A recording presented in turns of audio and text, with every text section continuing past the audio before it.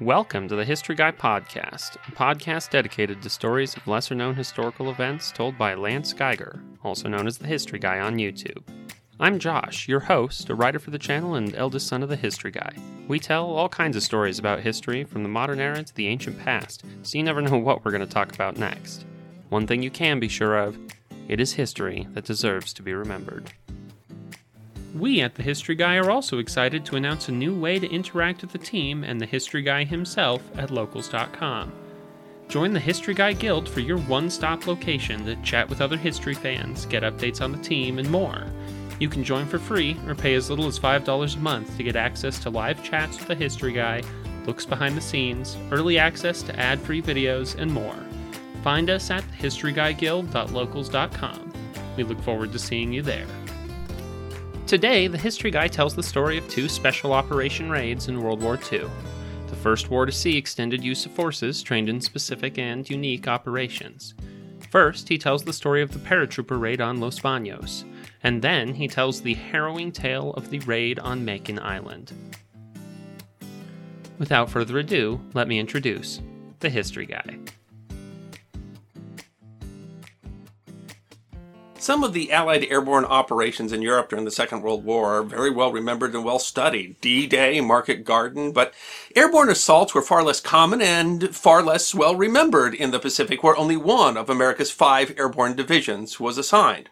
And yet, an airborne operation, little known, in February of 1945 by the 11th Airborne Division is considered by many to be the most perfect of the war. General Colin Powell, former chairman of the U.S. Joint Chiefs of Staff, said of the operation, "I doubt that any airborne unit in the world will ever rival the Los Baños prison raid. It is the textbook airborne operation for all ages and all armies. It is history that deserves to be remembered."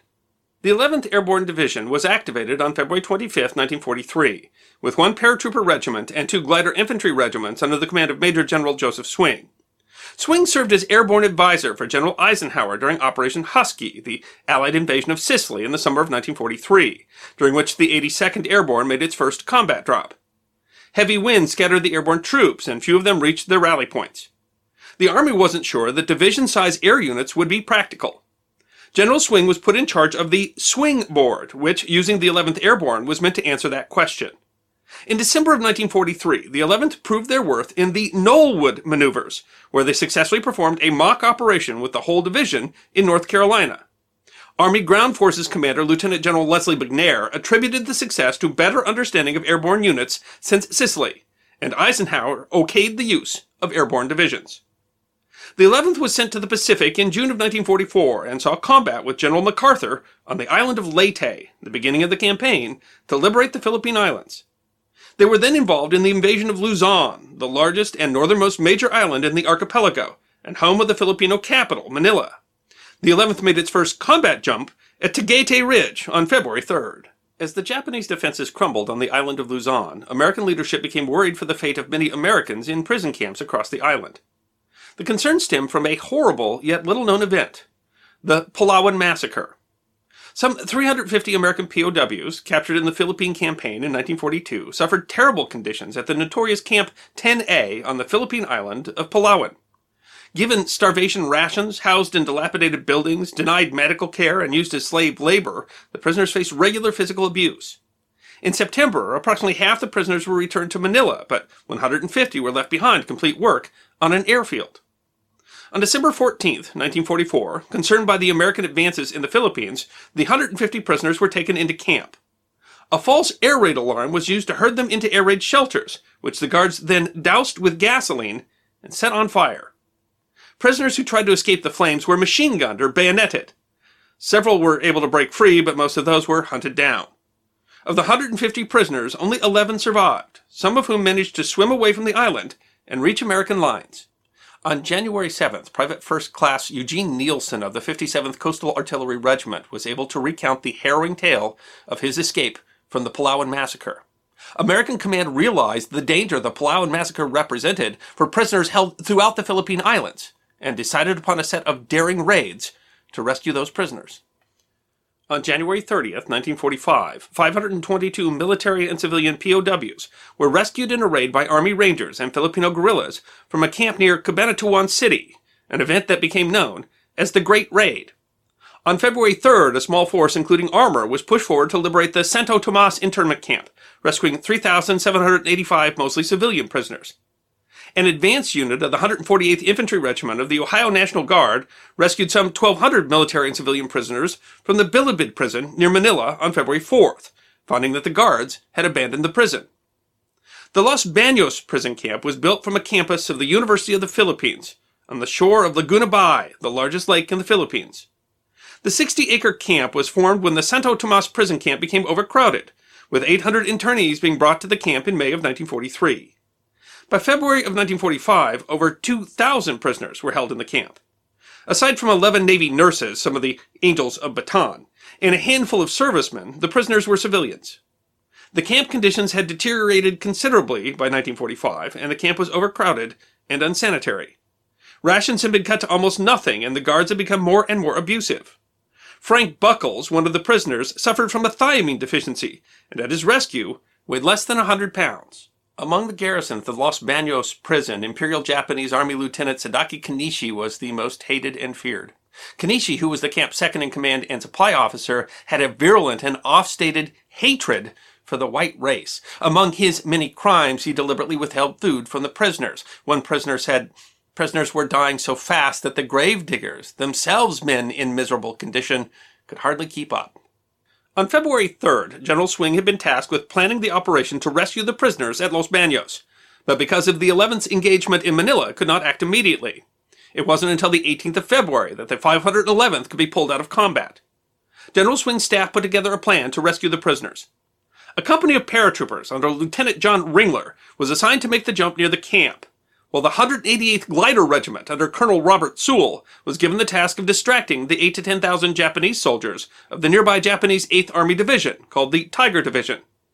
As Los Baños prisoner Carl Talbot noted, if any word of this rescue leaked out to the Japanese, the nearly 10,000 Japanese troops under General Fujishige, just 8 miles from the prison camp, could commit a horrible massacre of the POWs and the rescuers.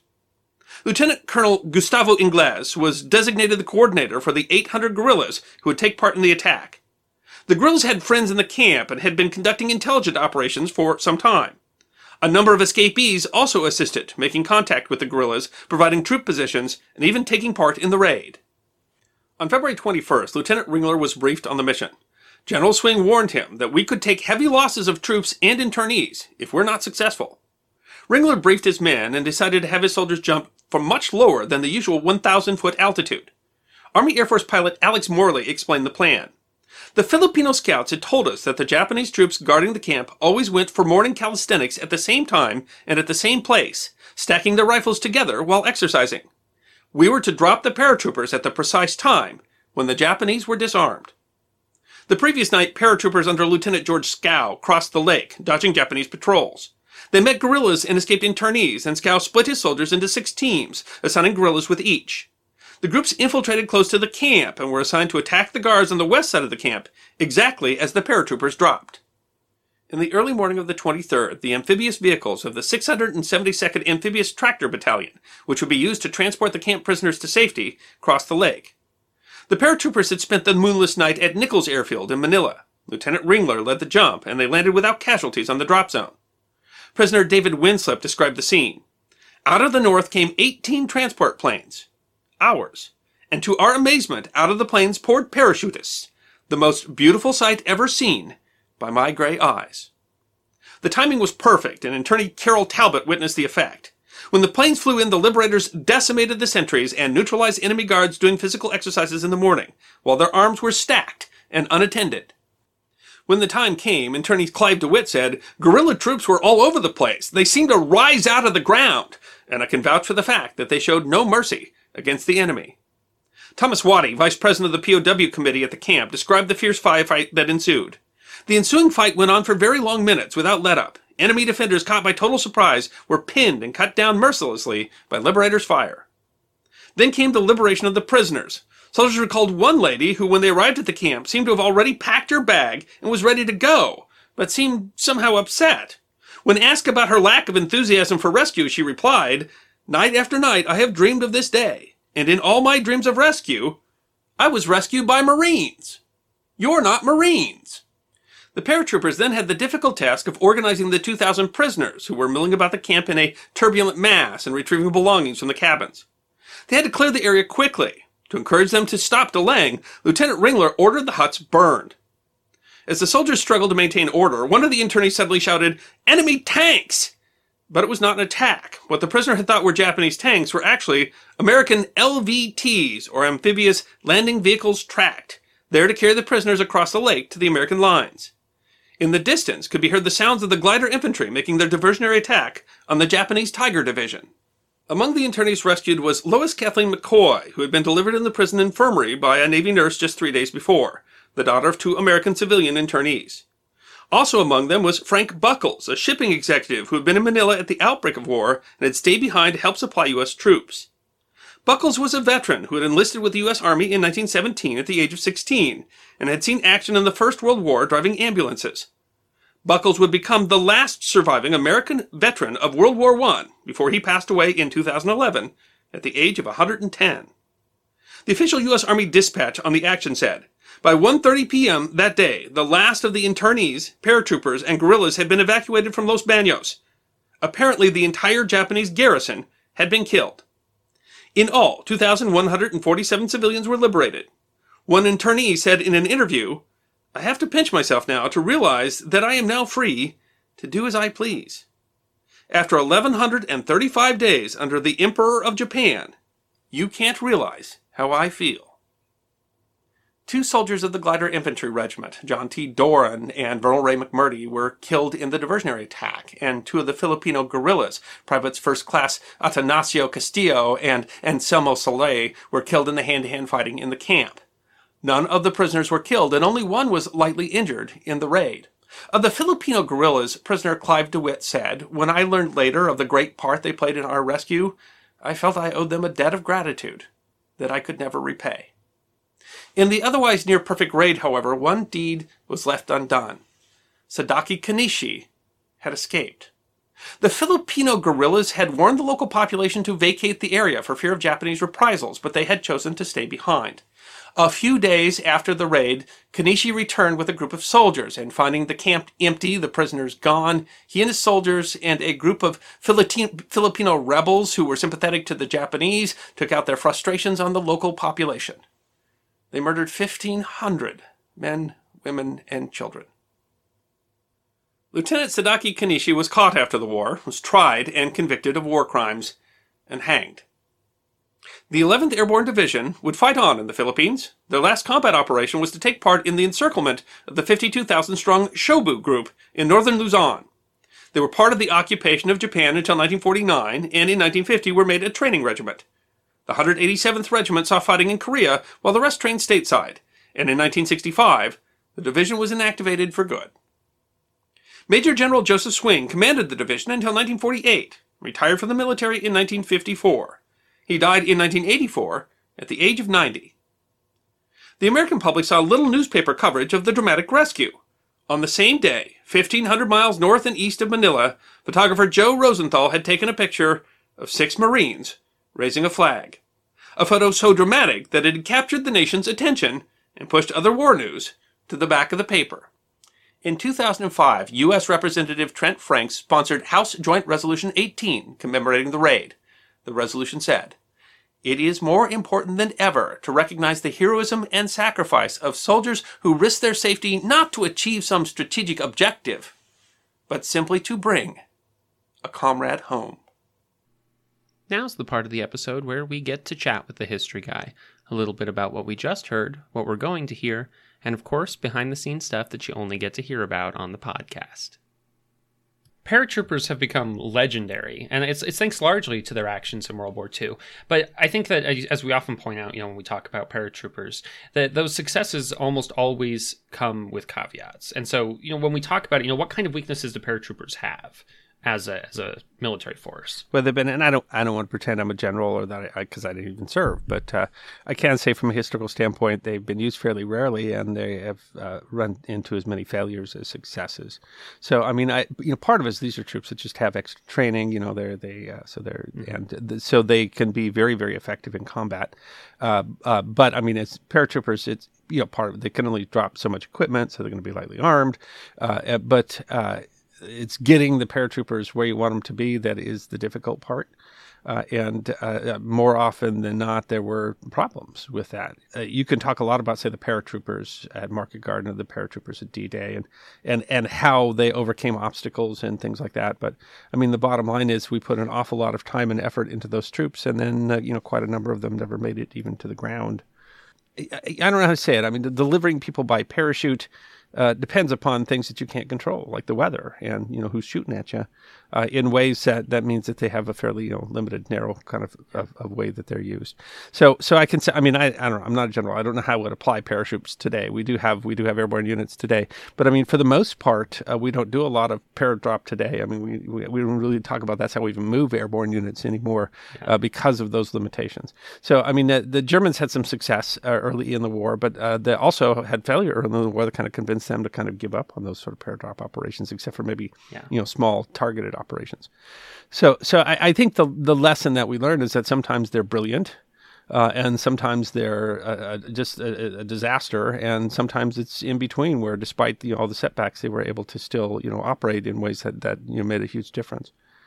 I could say that I can't imagine the terror and the courage it would take to be jumping out of a plane with that equipment under fire, in the conditions that people did in the Second World War. It's just absolutely stunning. You look at those European drops, and my God, I just can't even imagine. Yeah. I mean, I think you're right that the difficulty is they almost never land where they're supposed to be, and whether that's because they're under fire, weather. Yeah, you drop if you drop them during the day, they're easy targets. If you drop them at night, who knows where you're dropping them? A lot of times we didn't even know where we were dropping them. But I mean, there were a lot of they considered using paratroopers at Pantelleria. We did an episode on that a few months ago, and there was just too much risk of the sharp rocks and et cetera. They thought it would have been a disaster. And there have been other situations like that where they looked at them and said they don't even really have a place that they could use paratroopers. So I think they have a narrow application, and in the Second World War, if you kind of look at how decision making was being done, et cetera, like that, they had this feeling that they had these large units of very specialized trained troops. And so they had to use them, even if it wasn't necessarily the best way to use them. They had to use them, and those didn't always work out. And I think you can look back certainly in retrospect and say Market Garden was not a terribly well considered operation. That was not likely to succeed in a number of different ways. Of course, a lot of things went wrong there, but I think what we learn, and the fun thing about telling these stories is that sometimes when it went brilliantly, I mean it's absolutely amazing, and other times when it's still a good story from a historical perspective when it didn't go brilliantly. But these are all because these are elite troops, because you're usually volunteering for that, because you're usually getting more training for that. They are always compelling bits of history because these are true heroes. I mean, virtually everybody who volunteered to jump out of a plane. It's an extremely brave, extremely skilled trooper, and that makes for at least interesting history.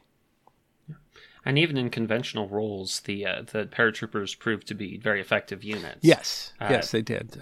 But I mean, you can see why that's not necessarily what we're trained for, sort of thing. So yes, but. And so because they only do the paradrop. For most of the folks at D-Day, they dropped and then spent weeks or months fighting in the line.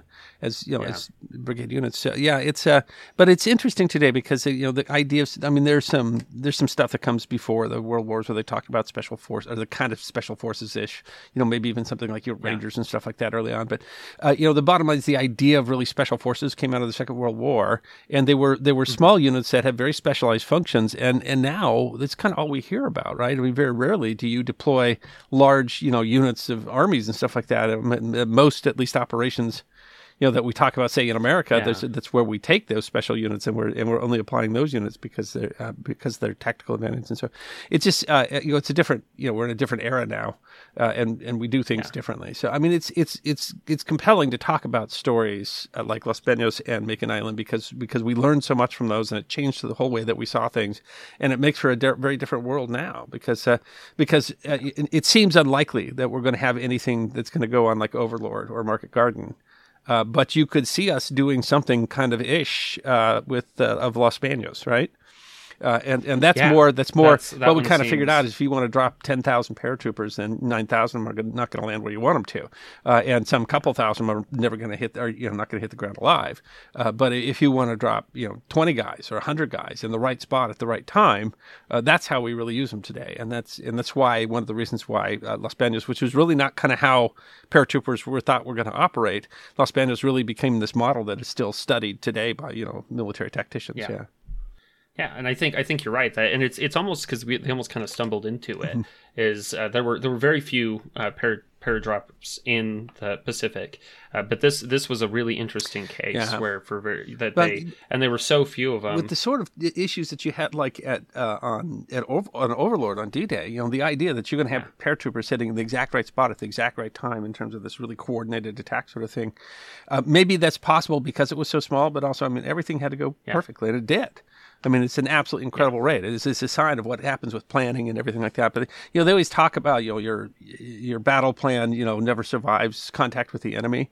What we don't really know about Los Baños is they didn't have to face obstacles, things that went wrong in the middle of the event.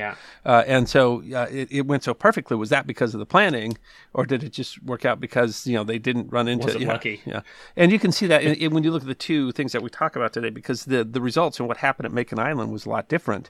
And it just says you're careful training, you're careful planning. Sometimes it works and sometimes it doesn't. Yeah.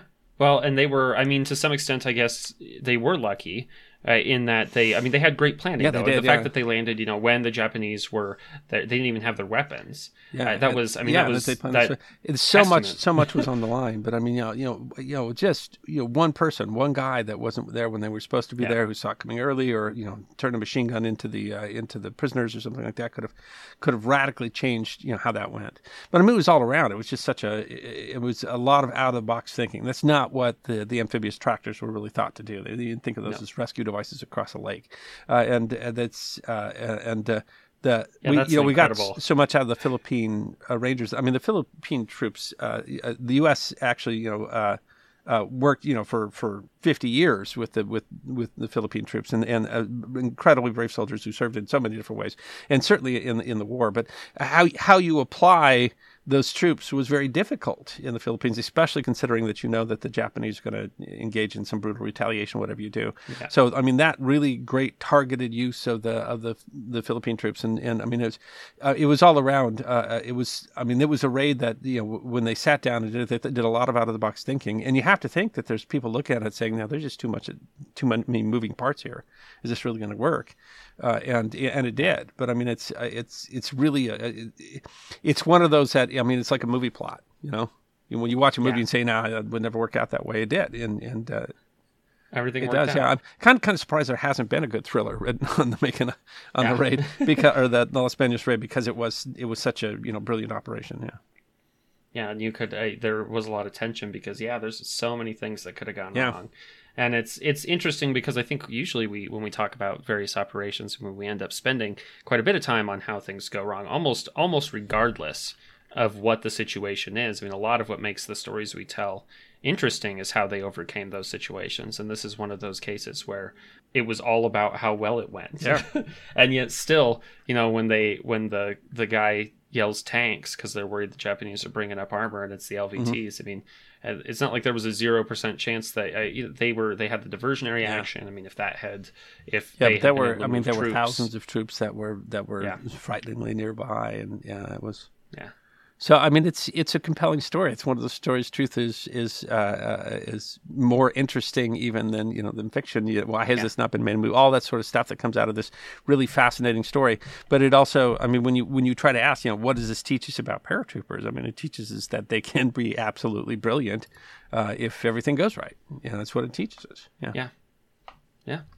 And it's man, planning is important, but sometimes it pays off, and I think that's one of the cool things about this particular is that it did pay off.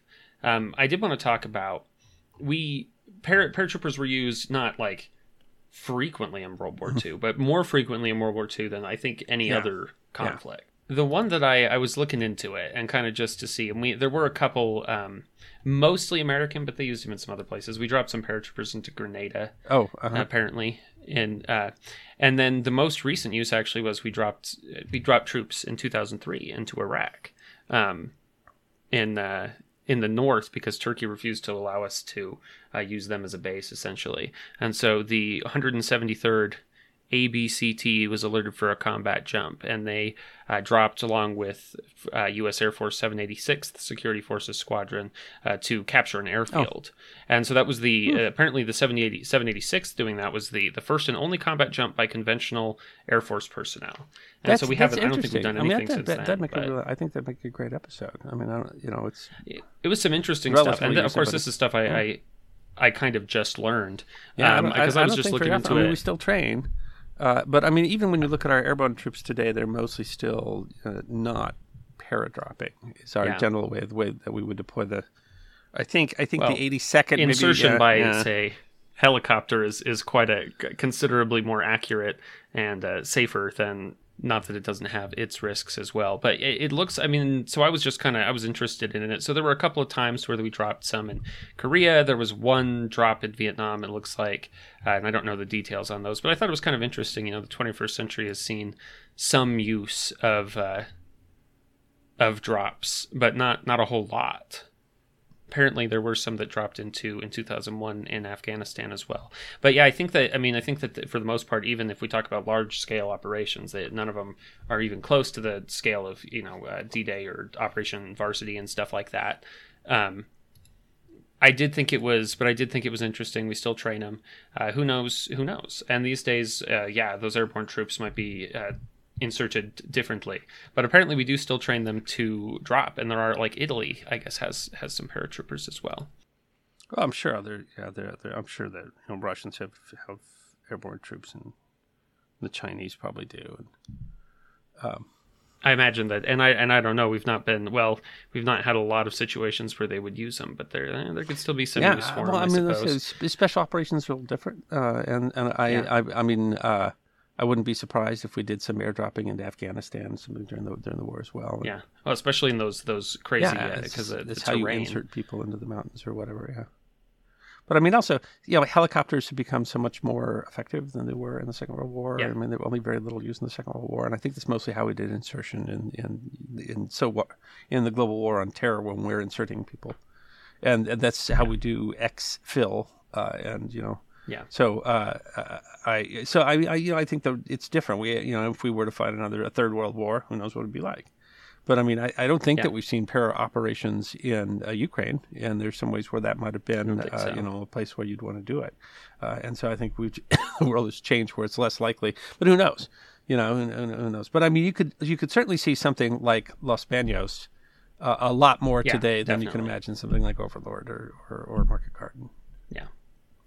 I did. It's interesting because when I first looked at this, of course, Los Baños, in a literal sense, is the bathrooms. As soon as we produced this episode, people were saying that. I mean, it's the name of the place. We didn't make it up to they're doing this in the bathrooms. No, I think that actually goes back to the Catholic era. There was a monastery or something there, and that's where they went down to bathe. Essentially, it was there was there's some hot springs, I guess, nearby, and so it's more as opposed to the bathrooms. In this case, it more means a bathing spot, a place to go bathe. Yeah, as opposed to the commode. On the side of the lake. Yeah. that is kind of funny. That was the name of the camp, and the people were. Well, and I thought it was interesting because in all the explanations of when you look at this thing, they don't really talk about that. The name of the place isn't really relevant, except for that happened to be where it was at. But I had to look that up because I was a little curious, and because I think I knew it's a very that old people name for had it, though, and I figured think that it out. had to do with a fairly early period in the Spanish part of the Philippines, the Spanish history of the Philippines. And I don't think. I think it still has that name even, but there's some stuff there. I don't know that anyone's bathing in that area anymore. I mean, there's a lake there. It's on a lakeshore. That's true. And of course, as we talked about, this operation has been widely lauded for many years, even into the modern era. That it's a well studied one for how it went so well. Whether that's a matter of how the success worked in terms of the planning, or how it went in terms of how they put in the troops, I think that it ended up being a very significant part of how we learned to use special forces. And I think we've kind of talked about what made this one so successul. Well, of course, the planning and the people involved, but also at least a little bit of luck. Yeah, absolutely. I mean, I think there had to be, but if you look at it, I mean, they really did account for a lot of things, and so it's hard to say, but I mean, we've talked about some other operations where they cross trained and they planned and et cetera, and they ended up just having to do an awful lot of on the spot, do things differently. So one of the things that certainly sets Los Baños apart is everything just went well. I mean, they planned it to go well, and it did, and the planning certainly paid off. But I mean, you look at it, and the whole time when you're even listening to the episode, you're saying, "Wow, something could go wrong," and it didn't. It went very, very well. You almost have to feel bad for those Japanese camp guards. That things did not go very well for them. Shot up during calisthenics, and very, very angry guys with machetes running into the camp. Yeah, it sounds like it was. It's too bad that the guy in charge of the camp there. That was escaped. the big thing about it is the guy that was the worst, that they thought was the most troublesome. He didn't happen to be there, and he engaged in retaliation afterwards. Hard to say if that would have occurred anyway, but if the only thing that you can really say about it is it's too bad that they weren't able to eliminate him with the rest of the camp guards, because he was clearly someone. It seems like that would have, but they might. You're right. They might have still. The retaliation thing was one of those. It was one of the things that they did quite frequently. Well, and they had to know. I mean, that's they had to know whenever they took on this operation that it means that the Philippine civilians were going to be killed, because that's just simply how the Japanese operated there. And they apparently couldn't convince them to leave, and I don't know. It's got to be hard to leave your homes too. But it's a tragedy that was the reaction, especially since those people, the civilians, didn't have really anything to do with the attack. The U.S. we didn't have to face being occupied and what that means. And so the people that were in that camp, those were the Americans who did, and had to learn what it was like to be a civilian in war. Which has got to be horrifying, and so the fact that we knew that this operation would end up sacrificing civilians because the Japanese would respond the way they did, which was totally predictable. It also just tells you a lot about the situation in the war. But it's amazing that we saved only one prisoner injured, saved all the way down to a newborn baby. And the people that had survived so much, and we got them out of there. Yeah, it had to be the lady that was upset because she thought she was going to be rescued by Marines, and she was. That's just comical. Yeah, she's like, I always thought the Marines would come in. And you're not Marines. But that was perhaps not necessarily the location to have used Marines, although certainly, I mean, there were Marines that could have been involved. That's just not how it worked out. But Marines in the Pacific, but I don't know why necessarily she had that in her head there. Yeah, but. Now that I kind of get you get kind of an image of the heroic soldier, and you're just thinking of that well-muscled Marine who's coming in, and these are just. I kind of doubt these special forces guys were not. I know, right? Not they're physical probably just specimens. fine, right? They were wearing the wrong uniforms. Yeah, that's. I don't know. I'm not sure exactly what ruined that about it. I would have been happy I'm to be not saved completely by sure anyone. who was driving the Amtrak's. Were those Marines? Were those Navy? Yeah, that's I mean, interesting. I don't know that the Army operated those things, so maybe she did see Marines there.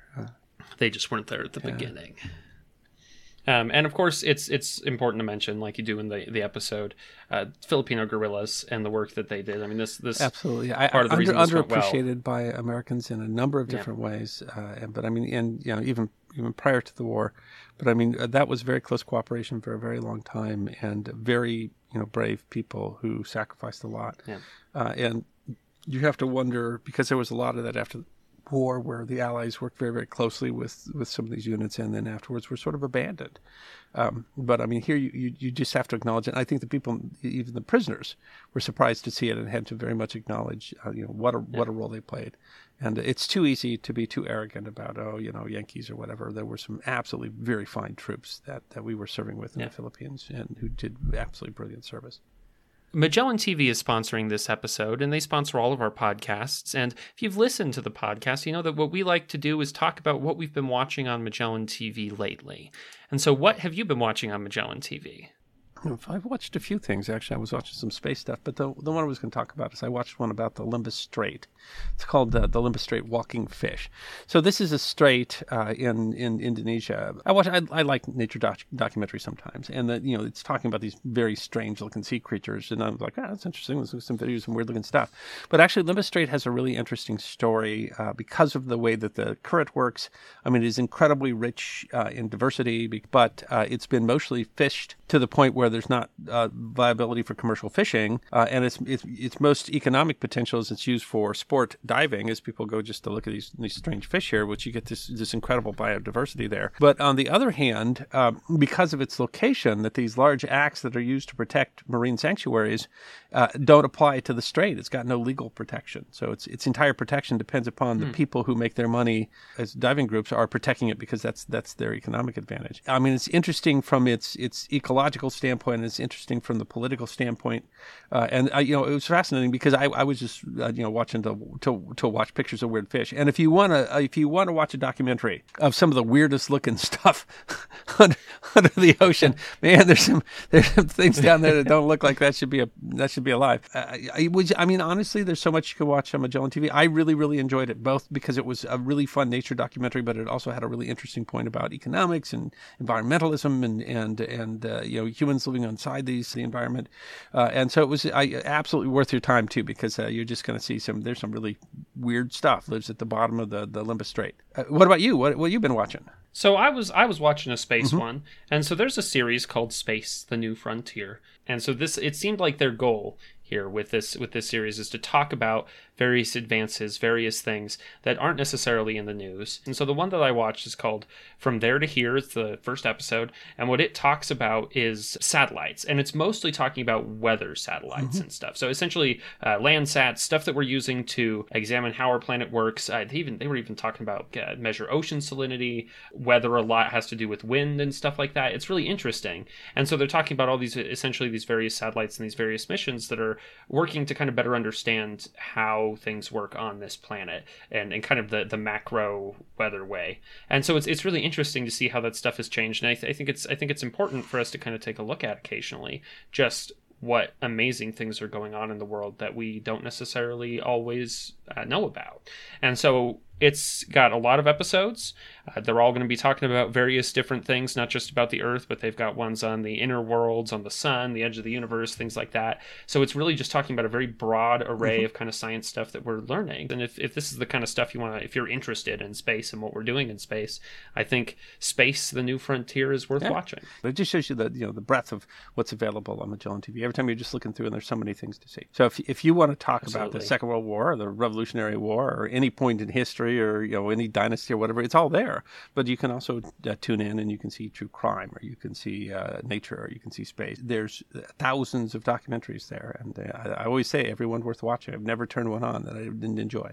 And of course, if you are a listener or watcher of The History Guy, you can always go to try.magellantv.com/historyguy, where we will always have a deal for you, sometimes a free month or a deal on an annual membership, or even a documentary that you can watch for free. Again, that's try.magellantv.com/historyguy. Next up, the History Guy talks about the raid on Makin Island. And stay tuned after the episode to hear us chat a little more with the History Guy. On August 7th, 1942, an initial force of some 7,000 Marines landed on Guadalcanal and surrounding islands of the British Solomon Islands, the beginning of a grueling 6-month-long campaign that would eventually cost more than 30,000 casualties on all sides. 10 days after that initial invasion, a newly formed type of Marine unit was sent on a daring raid that would challenge both the tactics and the volunteers of what has been described as the United States' first Special Operation Force. The August 1942 raid on Makin Island by the 2nd Battalion of the Marine Raiders is history that deserves to be remembered. The inspiration for the Marine Raiders were the British Commandos, special units that had been equipped and trained to conduct raids on German-occupied Europe. In the Pacific, Admiral Chester Nimitz, Commander-in-Chief of the U.S. Pacific Fleet, requested units trained and equipped to make raids on the numerous lightly defended Japanese-held islands. The 1st and 2nd Raider Battalions were created in February 1942 by order of the President, acting on a proposal by Wild Bill Donovan, the legendary officer who would go on to lead the Office of Strategic Services. The Raider Battalions specialized in conducting small unit amphibious rubber boat insertions, light infantry warfare, and executing independent raids behind Japanese lines. Central to the formation of the Raiders was an innovative officer, Major Evans Carlson. Carlson had served in the Army in the Mexican Punitive Expedition in 1916 and 17, and then in France during the Great War. He left the Army in 1922 and enlisted in the Marine Corps in 1923, and had earned the Navy Cross in Nicaragua in 1930. Between 1936 and 1938, he'd served as an intelligence officer in China, acting as an observer with the Chinese forces fighting the Imperial Japanese Army. He had not only learned about Japanese Army tactics, but had been impressed by guerrilla tactics used by the Chinese Communist forces fighting them. His experience led him to resign his commission in 1939 in order to travel in the United States, writing and lecturing about the dangers of Japanese aggression in the Far East. Carlson rejoined the Marines after the Japanese attack on Pearl Harbor. There were misgivings within the military establishment. Carlson had been sympathetic to the Chinese Communists and had distinctive leftward political leanings. But Carlson had first-hand experience fighting the Japanese Army, and more importantly, he had the ear of the President. In 1933, Carlson had commanded the Marine Detachment in Warm Springs, Georgia, where FDR vacationed. There he had formed a relationship with both the President and FDR's oldest son, James Roosevelt. He was able to leverage that relationship both to aid in the proposal to create the Marine Raiders, which was opposed by some core traditionalists, but also to be appointed commander of the 2nd Raiders Battalion, despite concerns about his politics. James Roosevelt, then a captain in the Marine Corps, was made Carlson's second-in-command. The Raider battalions were created from volunteers and given special equipment. The 1st Battalion, under the command of Lieutenant Colonel Merritt Edson, trained along traditional lines of Marine organization and discipline, and pioneered landing tactics using the newly designed high-speed transports created from modified World War I four-stacker destroyers. Given his experience with the Chinese Communist forces, Carlson took a less traditional approach. He created a force that was less hierarchical, focusing on team building and something called ethical indoctrination that stressed to his men what they were fighting for and why. He also changed the structure of the Marine organization. Traditionally, the basic fighting unit had been an 8-man squad. Carlson instead used 10-man squads that consisted of a squad leader and 3 fire teams. Because of the nature of jungle warfare, his fire teams were built around volume of fire, with each team including a man armed with a Browning automatic rifle, a man armed with a Thompson submachine gun, and a man armed with an M1 rifle. To his unit, Carlson emphasized the term gung-ho, which he'd gotten in China. In Chinese industrial cooperatives, the word gung-ho roughly meant working together, although the American pronunciation and meaning was actually quite different than the way that it was used in China. Eventually, the term was adopted throughout the Marine Corps, represented spirit and enthusiasm. Edson's 1st Raider Battalion were among the first to land as part of the Guadalcanal campaign on August 7th, landing on the island of Tulagi. They saw distinguished service in the campaign, notably in the September 1942 Battle of Edson's Ridge. But Carlson's 2nd Raiders were assigned to an operation that would test the philosophy of these new types of units. They were to raid a small, lightly defended island in the Gilbert Island chain, then called Makin Island. Part of a small atoll in the Gilbert chain, Makin Island was exactly what Nimitz had meant when he described lightly defended, Japanese-held islands. First occupied by the Japanese in December 1941, the island was the location of a Japanese seaplane base. The seaplanes would conduct long-range reconnaissance, and the tiny island held a mixed force of only some 70 defenders responsible for tending the float planes. Guam and the Aleutian island of Attu had also been considered for the raid, but both were too heavily defended and too far away from the Solomons to likely draw off reinforcements from Guadalcanal. 211 Marines of the 2nd Marine Battalion were to embark on 2 submarines, USS Argonaut and USS Nautilus, land on the island via rubber boats, and attempt to defeat the Japanese garrison, gather intelligence, and destroy the facility and its aircraft. Raider Ben Carson noted that the raiders had never trained on a submarine, and most had never been on one before the raid. The hope was that the attack would draw Japanese forces away from the Solomon Islands in the Guadalcanal campaign. The raid was scheduled for August 17th, 10 days after the initial invasion of Guadalcanal. The raid experienced difficulties from the outset. The raiders were embarking on LCRLs, or landing craft, rubber, large. The rafts held 10 men, were powered by outboard motors. The plan had been to load the men in boats and then have the submarines submerged beneath them. But the morning of the 16th, after a 9-day journey from Pearl Harbor, the raiders were confronted by rough seas with high swells and rain. It took much longer to prepare and load the boats than it had been in training, and some boats with equipment and supplies were washed away. Instead of being able to load everyone and have the submarine submerged beneath them, the boats had to be lowered over the side of the submarine. In the rough surf, the onboard motors became swamped. The Marines were forced to paddle in the surf. Carson said the whole thing was a confused mess. The Marines arrived on the island in a confused state, with equipment losses and the heavy surf. Carson described the night as dark as the inside of a black cow.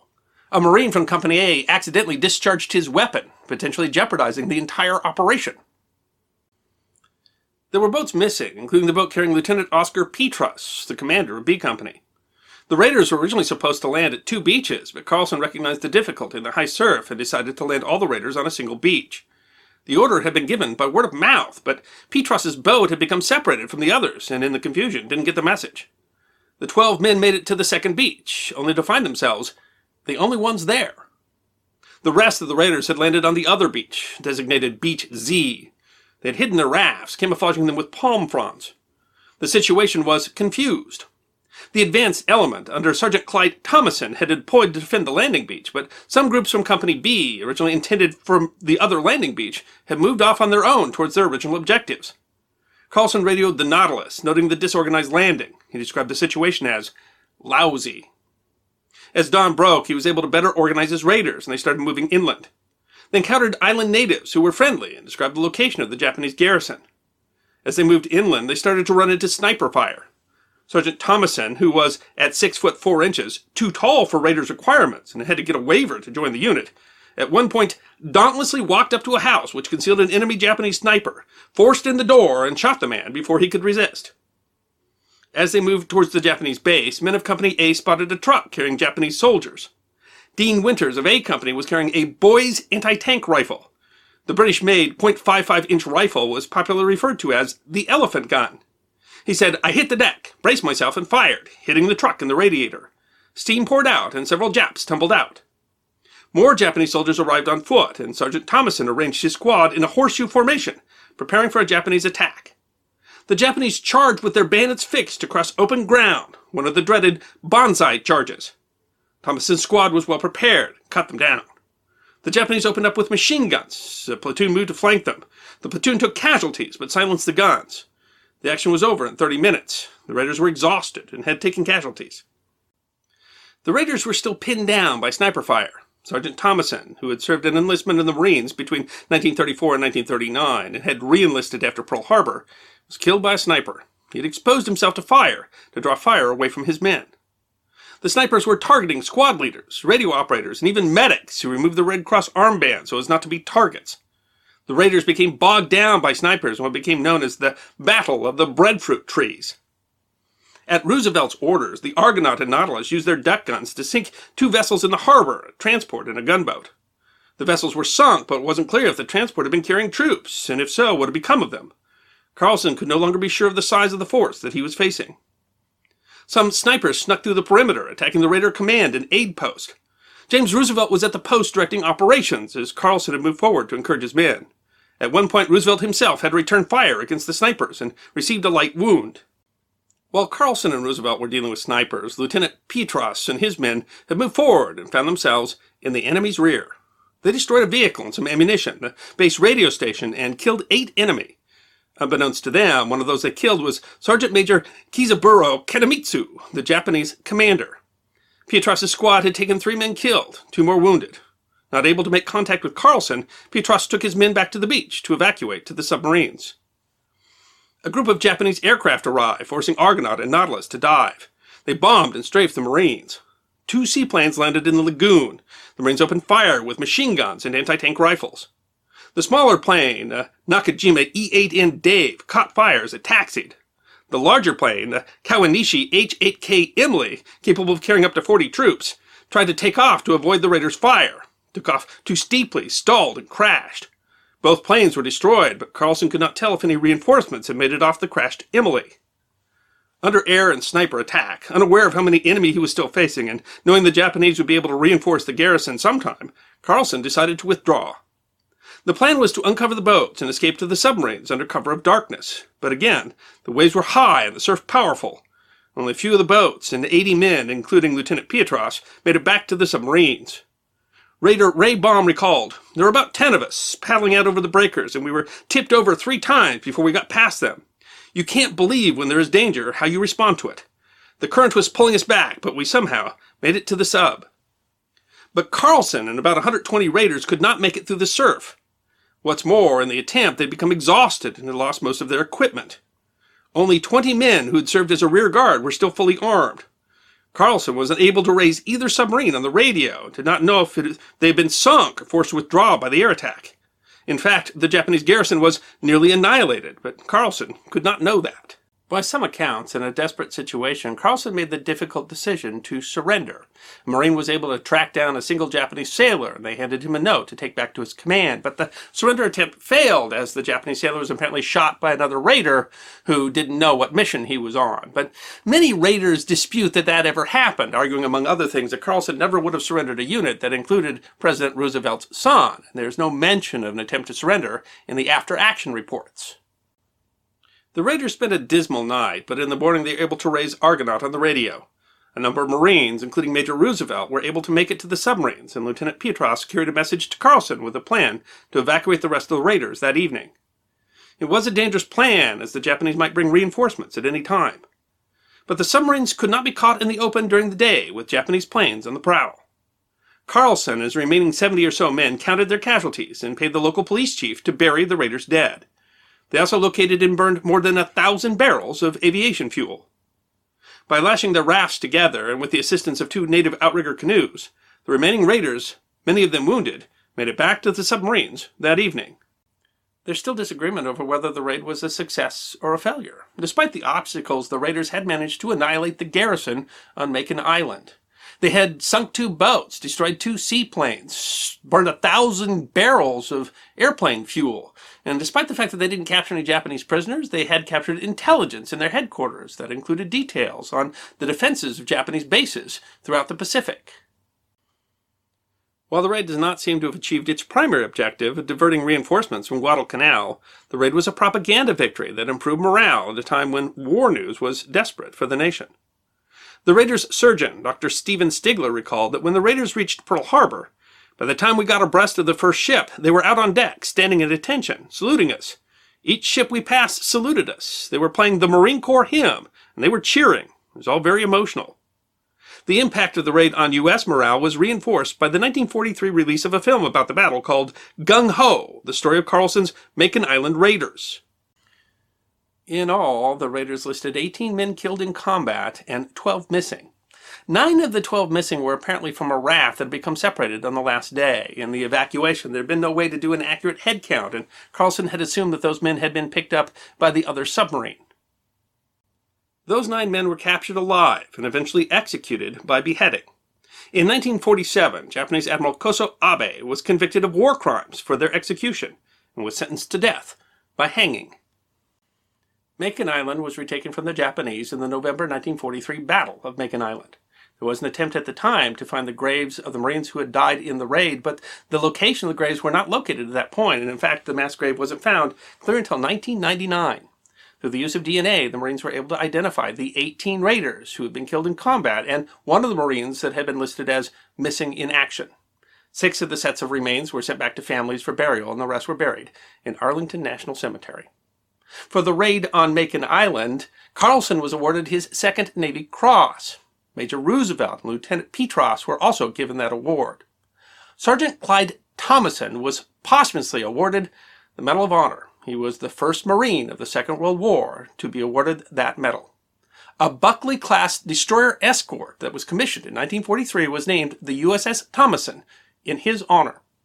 In 1944, a Casablanca-class escort carrier was named the USS Makin Island in honor of the raid on Makin Island, and that was followed up in 2006 by a Wasp-class amphibious assault ship.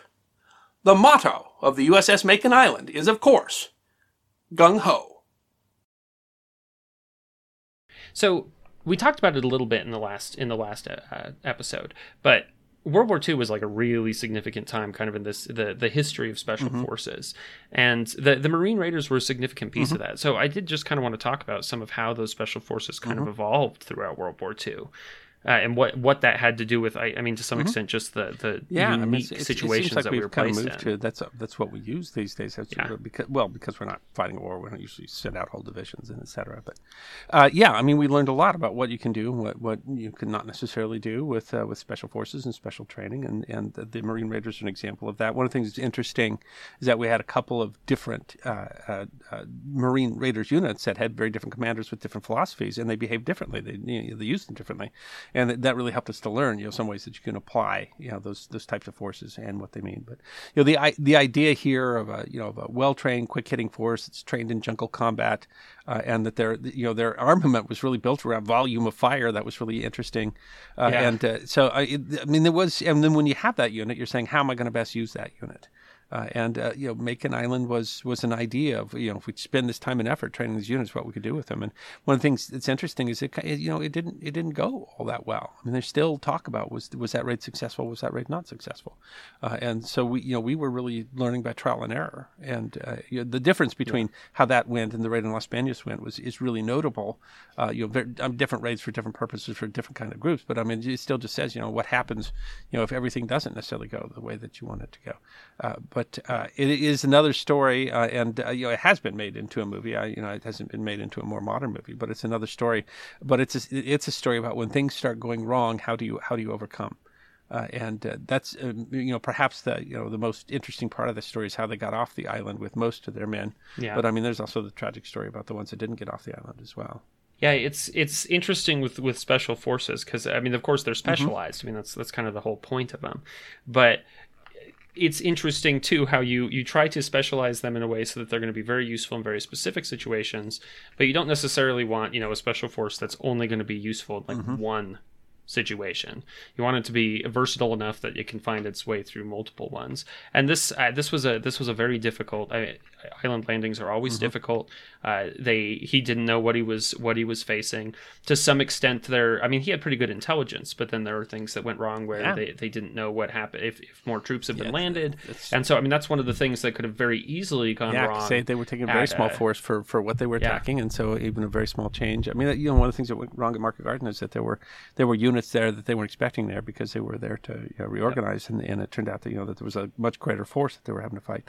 So that easily could have happened on Makin Island, but I mean, it was even just the weather made a huge difference. They couldn't land the way they expected, so they didn't have the equipment that they expected to have, and it was getting off the island there. It's hard to imagine because all the training that these guys go through. That the problem is that they're exhausted. They can't go in the ocean anymore, and they've lost most of their equipment and they're stuck on land. I mean, it's a terrifying situation, and that's no matter how much you train for. And the movie that was made during the war. It's kind of a propaganda film that maybe overstates what they did and how they did. And certainly it doesn't show their difficulty getting into the rafts.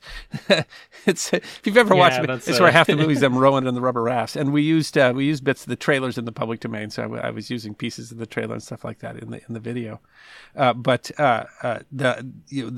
the breadth of what can go wrong is actually pretty it's pretty interesting, and to an extent it's pretty terrifying because you can be the best trained, the best equipped, the best force there is, and then you can be just suddenly in a very, very bad situation, and like anybody else. No matter how well trained you are, you can't breathe underwater. That's true, and you can be outnumbered, and it's interesting to have these two together as an episode because one went so perfectly well, and the other one they had to overcome so much. You wouldn't say Makin Island was a failure, and actually, people on the raid probably wouldn't want to tell you that. But I mean, at the time, we really overstated its success because we needed for there to be successes. But you have to think as a military planning standpoint, you're saying, was this worth it, and would we do this again?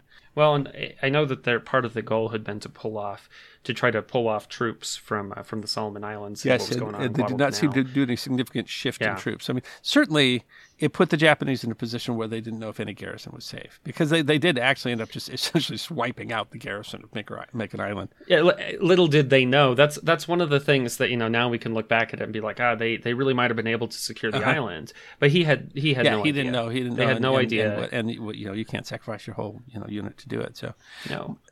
But I mean, they were in better shape than they probably thought they were, and maybe they could have gone and taken control of all the headquarters and maybe gotten equipment and prisoners and the other things that they wanted to.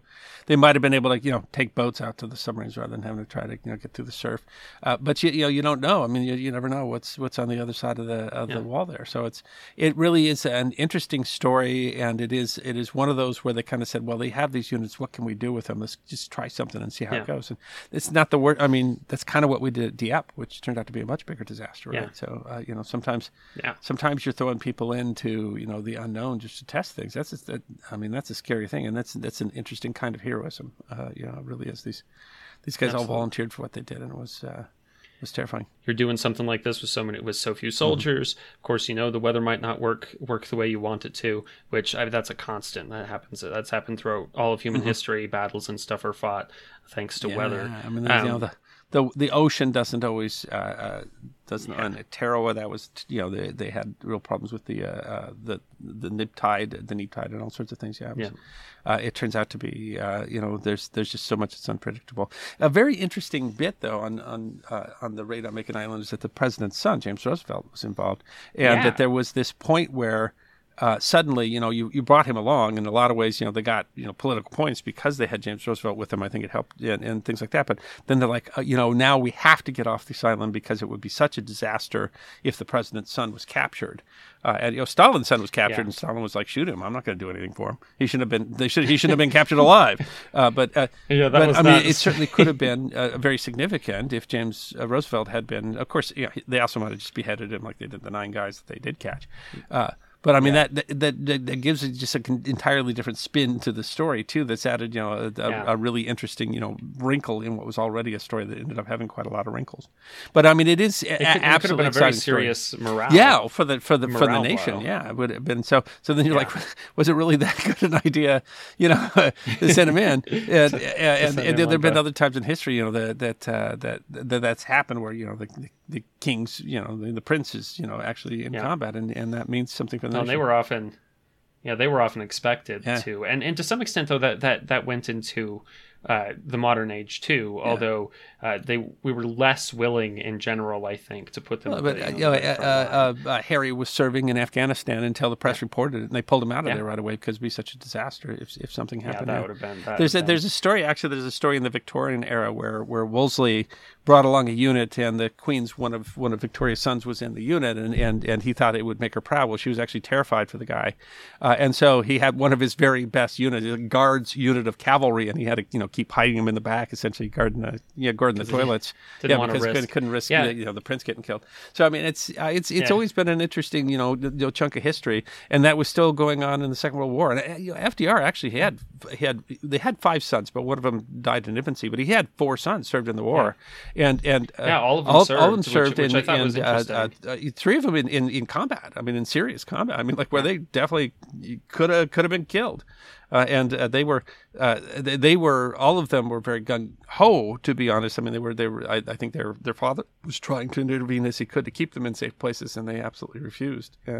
Yeah, that's one of the problems that I think a lot of fathers have had with young sons is that the young sons want to be in more danger than maybe the fathers. I was like, your mother's never going to forgive me. Well, I mean, Lincoln's son came back from law school and said, "I want to serve," and they had lost so many children. But Lincoln finally just couldn't say no. But he did give him a position that would be relatively safe, and Robert Todd Lincoln ended up doing an awful lot of things in life that I would imagine that if he had chosen, he might have been in the middle of combat there, and that would have been different. Well, and that was of course Teddy Roosevelt, who, I mean, that man Teddy would have sailed off to World War One. Yeah, and he was really much too old. He wanted to raise a force, really... and he wanted to go off to World War One. Yeah, that's his kids in the Second World War, an interesting story too. And I think eventually I've talked about doing an episode. Teddy Roosevelt General was really interesting. Junior was really interesting. Yeah. And the thing about most of them is that most of them really didn't have to serve. Most of them probably could have avoided service for a number of different reasons. They were they simply refused. At least one of Teddy's sons died in the war. He was a pilot and got shot down. And then another one of them was he was all the way in combat, frontline stuff. Well, Teddy Roosevelt's son, Teddy Roosevelt Jr. was the highest ranking officer to land at D-Day. But he was he was in worse health than he had told the Army. He'd served in the First World War, and he was promoted up to Major General, I think. And as they went to tell him of the promotion, he had died of a heart attack in the night. But another one of Roosevelt's sons committed suicide. He was serving in Alaska, and so I mean, the stories. I mean, the Roosevelt family is very interesting, and certainly the service of FDR's kids is interesting. James is probably the most famous of them, but they also I know them less well than I know. I think there were actually a lot of interesting things about him, but I think his name is Elliot. I think he was the second son.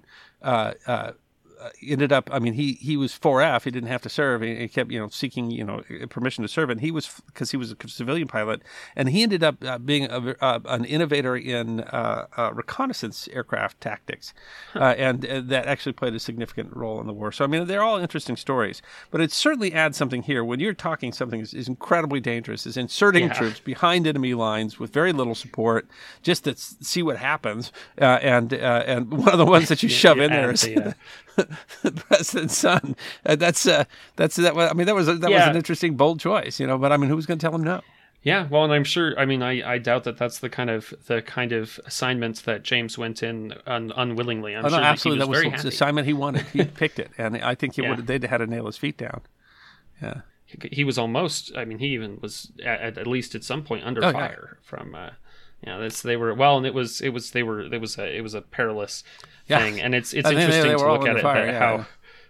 Yeah, there was. It's not just, but I mean, it's possible that he could have been killed there or easily captured. Certainly, there's a real moment there where whether or not it's not clear whether he offered to surrender the unit, but would have been difficult because I mean he would have known that surrendering the unit did not necessarily protect them. Well, certainly, but surrendering the unit means something different when one of the people you're surrendering is the president's son. Yeah.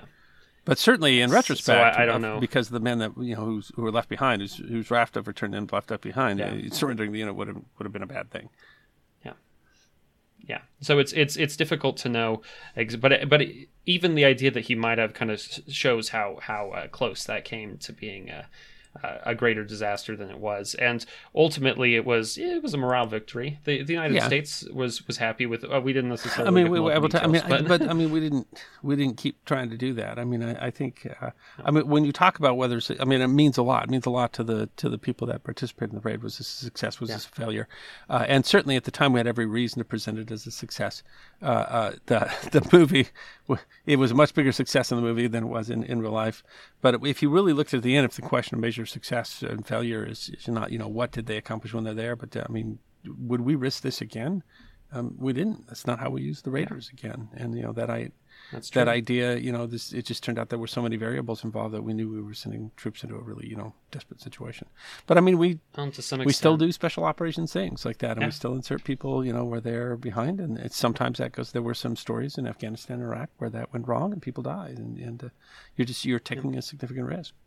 But I mean, you cannot question the heroism of the people that volunteered for the Marine Raiders. I mean, those were all people that were willing to go above and beyond and be willing to put into very dangerous situations. Man, I wouldn't even want to get in the rubber raft. That scared me. I honestly can't imagine, especially when they were in rough seas and willing to do that. 10-person rubber raft in high surf in the middle of the night. Man, that's asking a lot, and that's just so that you can roll ashore and get shot at. Yeah, right. That's just the beginning of the part where you're actually going into I was crazy enough to get on the submarine. It's even crazier to get off. Right? These are people who were not trained to be on submarines. That was part of it too. That they were physically. It turned out that they weren't necessarily in top physical condition when they got there because there's some stress to the body that goes on, being on a submarine. And I mean, they're cramped places in the best of times. I just can't even. And that's even if you've got as I'm sure these men were incredibly fit, incredibly healthy folks. There's a limit to human endurance. Well, when you super train like that and stuff like that, then you are used to physical activity. You're used to certain calories and huge amounts of when you burn a lot of. And so, I mean, in some ways, you can break down fairly quickly. And if you're not used to being at sea, I can't imagine being under in the submarine. Whew. Yeah, those are. So you hear those stories of the submarine corps. I mean, generally, idea you get is pretty stanky. That's pretty much what they'll tell you. Yeah. Yeah, I can't. Well, we've spent some time in not in a submarine. I haven't, but we were inside the USS Texas, which was the World War I era ship, and it's cramped. And I mean, the Texas doesn't have the limitations on it that a submarine would have. Yeah, they would have had ice cream. Yeah. Right? So I mean, but and sometimes weeks at sea at a time. Yeah, the submarine stories are always quite interesting too. So I mean, everybody took their risk in war. But I mean, it meant something. These raiders had to go there in the summer, and they hadn't planned for what that would mean to them physically to get there in the submarine. And of course, they planned that it would be this perfectly calm sea. They'd all get up on the deck of the submarine. They'd blow up their rafts. They'd all sit in the rafts comfortably, and the submarine would submerge under them. And it turns out, you're on this pitching deck in the middle of the night trying to climb down the side of a submarine. It's not really built for that to get in a raft. And I mean, it was going wrong from the start. So I mean, you can certainly say that they accomplished an awful lot. But I mean, in 10 guys end up on the wrong side of the island, and they manage to find their way back to everybody else, and caused quite a lot of havoc on their way. And it's if anything else, it is certainly a great story about people who really were trying something and who were certainly heroic. Thank you for listening to this episode of the History Guy podcast. We hope you enjoyed this episode of Forgotten History, and if you did, you can find more on our website, thehistoryguy.com. We release podcasts every 2 weeks, so stick around if you want to hear more podcasts of Forgotten History. You can also find us on Facebook, YouTube, Instagram, Twitter, and Patreon. You can even get a personalized message from the History Guy himself on Cameo.